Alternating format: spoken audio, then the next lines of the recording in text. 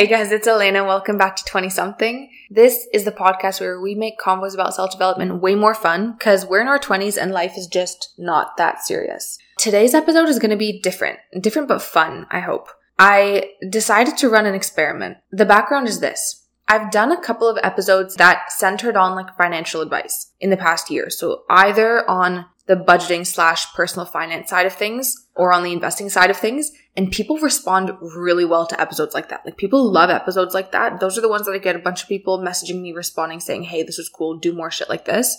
Because naturally, it's something that almost everyone is curious about. Even if you're not a pro in personal finance or super into stock picking, you're going to be interested in any kind of conversations around money. It's so natural to want to hear, we have a natural curiosity for what other people are doing with their money because we're curious whether they know something that we don't. Or in general, it's probably a good idea to sense check what we're doing with our money against, say, what other people in our demographic are doing with their money. So the result is everyone has this natural inclination towards topics about money because we know, it makes sense that there's a very clear benefit that we can derive if we get the right information from whether it's a podcast or a blog or an article or a book or talking to someone directly. We know that there's a clear benefit if we can get our hands on the good information. It's one of those categories where it's so easy to see that there's a direct connection between information and value. In this case, information and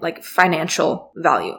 The logical chain goes like this. It's if you get the right information or you get new information, let's say that other people maybe don't have, you then can take action on that information. And then as a result, you could potentially derive financial benefit. That same connection is true, by the way, for information in a lot of areas. If you take health, for example, the chain would go like this. If you hear information on a podcast from a health expert or from a personal trainer about how to get in shape or telling you how to lose weight or what to eat to build muscle, you can then, again, act on that information. And as a result, you get the value from being healthy. The difference is that in that case, instead of it being financial value, it's the value of health or looking better or feeling better or whatever it is. But for some reason, people, we don't care about that as much because in that scenario, it actually is a lot harder or requires more effort to actually act on the information. You have to physically go to the gym, you have to eat better, it takes more self-control, and then sometimes the benefit from that may not be seen until months or even years later after being consistent with it. The money example is easier for us because when it comes to money and investing, once you hear the right information, acting on the information is probably actually pretty easy, and then the financial benefit could in some cases come pretty quickly. So it spikes our interest. Anyway, the point of that was people love episodes about money. But the problem is this. I am 23 years old. I graduated literally 2 seconds ago, and I don't think that I'm in any position to give genuine financial advice to the majority of the people listening. I'm still trying to figure it out myself alongside you guys. That's why in the episodes that I've done in the past on those kind of topics, I'm very careful to word it as this is just me sharing what I do personally with my money and the kind of decisions I'm making, and not to word it as this is what I think you should do with your money. I've also had people reach out to me or have their publicists reach out to me to pitch themselves as guests on my show who are quote unquote experts on personal finance. And I don't like that either, because why the hell am I going to bring somebody on here to give you financial advice when I don't know them? First of all, you guys are my audience. I actually care about you. So why am I going to bring someone on who I don't know? I don't know their background. I don't know what qualifies them. They're going to sit here and tell you what to do with your money. And the reason that makes me uncomfortable is if somebody's spending their time going around asking to be on different podcasts to give people financial advice, I'm not really convinced that they're actually really out there building wealth or making killer investment decisions, because if they were, they would be too busy actually doing the thing to be coming on my podcast. I know that's probably harsh, but I'm just not convinced of the whole thing. So what I thought would be more fun instead is playing around with this idea, the idea of asking for financial advice from a thing that is not designed to be wanting to give you advice, that doesn't have the personal biases of thinking that it's always right and telling you what to do. It's just designed, it's like a machine that's just designed to consolidate objective information and then relay it to you in a digestible way. Obviously, I wouldn't be surprised if a lot of you guys probably already use ChatGPT in your jobs or for school. If you don't use it in your job, I bet you probably have played around with it somehow. I think most people have at this point. It's really crazy how quickly it has come to dominate like every conversation. Not only in tech, but just in the corporate world everywhere. I know I read about it in the news every single day. It's everywhere on Twitter. My colleagues are talking about it. My friends are talking about it. People at the bar are talking about it. It's insane. Like my PM, my project manager, just discovered ChatGPT like last week. And since then, he's been giving me explicit instructions to basically use it wherever possible. So like for a lot of my research, he tells me like, just use it. Try to cut the amount of time that you're spending on research. I think what's so impressive about innovations like this is that they're usually very slow to come about. And then they're very slow also to hit mass adoption. So for example, we talk about like crypto and blockchain technology, or we talk about self-driving cars as these crazy innovations that are going to change the world. Most people, if not like a lot of people, agree that they will change the world in some significant way. And we see them coming. Like innovations like this, we see them as they're happening, but they're still happening pretty slowly, right? Like crypto hasn't hit mass adoption yet. Companies have been working on self-driving cars for 10 plus years and they still haven't hit mass adoption. If you compare that to AI, like the actual use of AI at such a large scale came out of absolutely nowhere. ChatGPT got 100 million users within 2 months of launching. 2 months. That's 50 million users a month, like if you average it out. It's the fastest growing app that we've seen in the entire world in history. Think about how big that number is. And like literally a year ago today, if you think back to a year ago, AI seemed like this far-fetched thing. I couldn't personally picture it. It seemed like this thing that couldn't be trusted. You pictured like robots in WALL-E or whatever else. Fast forward a year and now it seems so normal. People are using it in their everyday jobs. My little sister's friends are using ChatGPT to write their essays in high school, for fuck's sake. Most people are using it on an everyday basis, especially if you're in writing or anything kind of research-based. Like people who do jobs that rely on their mind more than their hands, there's a very high chance that you're using it or should be using it in your job. I'm definitely not in the camp of like, basically my main thought is not fear about how many jobs it's going to replace. That's the narrative we're hearing a lot, but I think that's pretty pessimistic. Maybe I'm naive, but I'm more in the camp of like, I think that it's a sick innovation and I think it's going to free up so much productive time that we can use on other things. Like if you take consulting, for example, if I can avoid spending 2 hours in my day drafting questions for an expert interview, like a tedious task like that, or if I can avoid spending 6 hours doing research on some industry I have no idea about, instead, if I can delegate that to ChatGPT, have ChatGPT do it, and then just tell me the answer in 30 seconds instead, suddenly I have hours in the day that were freed up that I can actually spend more time with my client. I can perform better at my job because I can actually use my productive time for like the strategic, creative side of things or the interpersonal side of the business that a chatbot can't do.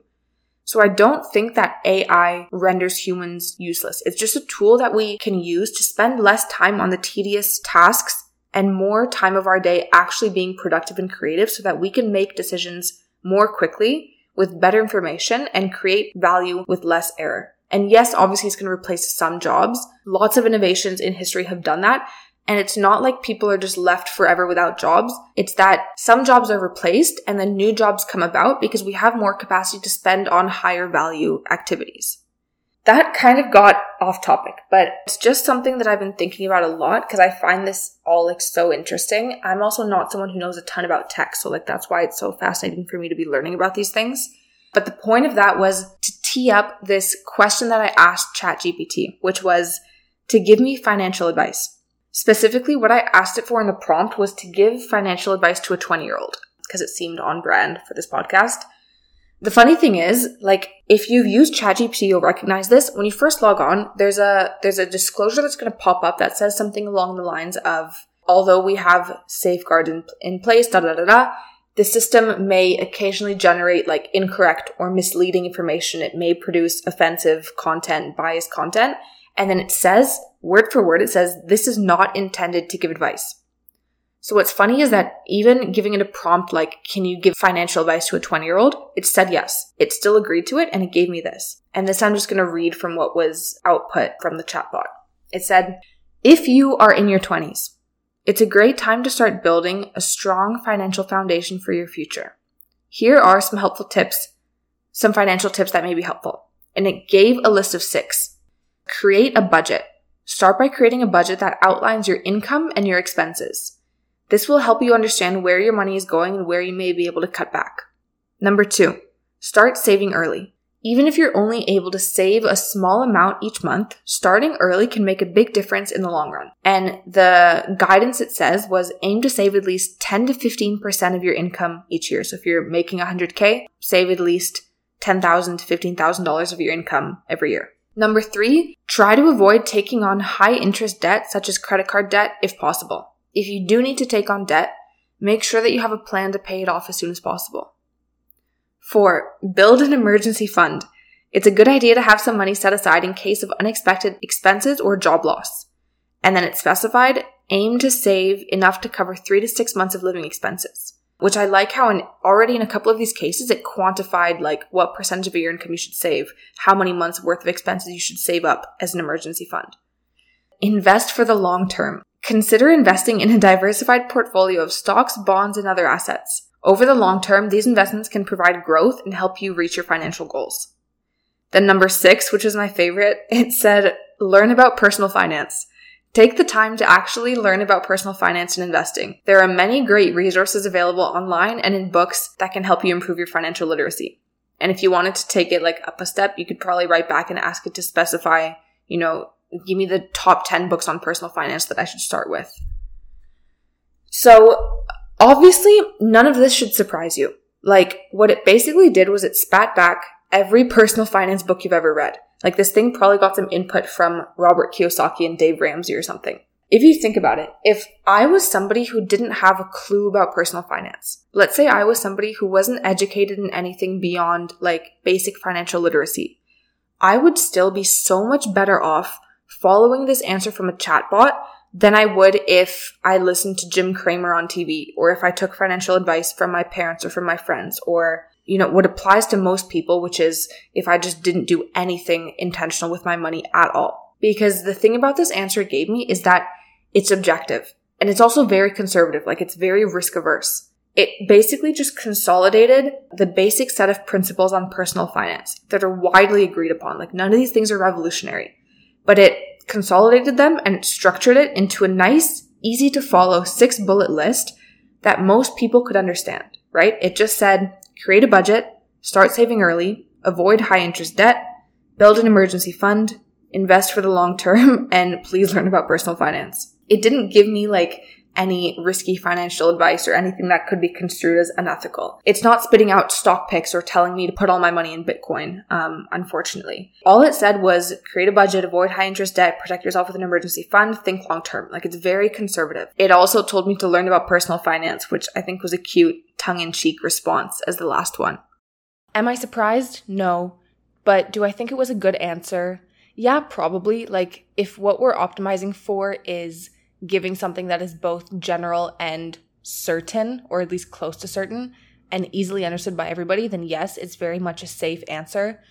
I kind of wish that it gave me something sexier or like something more immediately actionable, like a stock pick or something, because then I could have done a follow-up experiment where I actually follow the advice and document what happens. But predictably, like, it gave me the very non-sexy, mature, like sound advice answer, which is definitely more ethical. So I hope you guys liked this episode.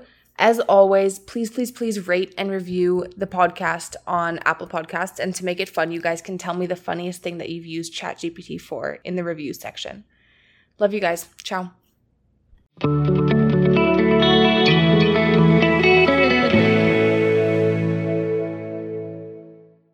If you find any kind of value in this episode, send it to your best friend, send it to your mom, share it with anybody. One step further that would help me a ton is if you leave a rating and review on the pod. That makes a huge difference. The main way that podcasts grow on platforms like Spotify and Apple Podcasts is through ratings and reviews. That's what like gets the algorithm to push it to more people. So if you can take literally 30 seconds to write a review, I don't care what you say, like just tell me what your favorite episode is. Any kind of feedback you want to leave, stuff you want to hear from me, or guests that you want to have on the podcast, let me know. I promise I read all of them and I would be super grateful.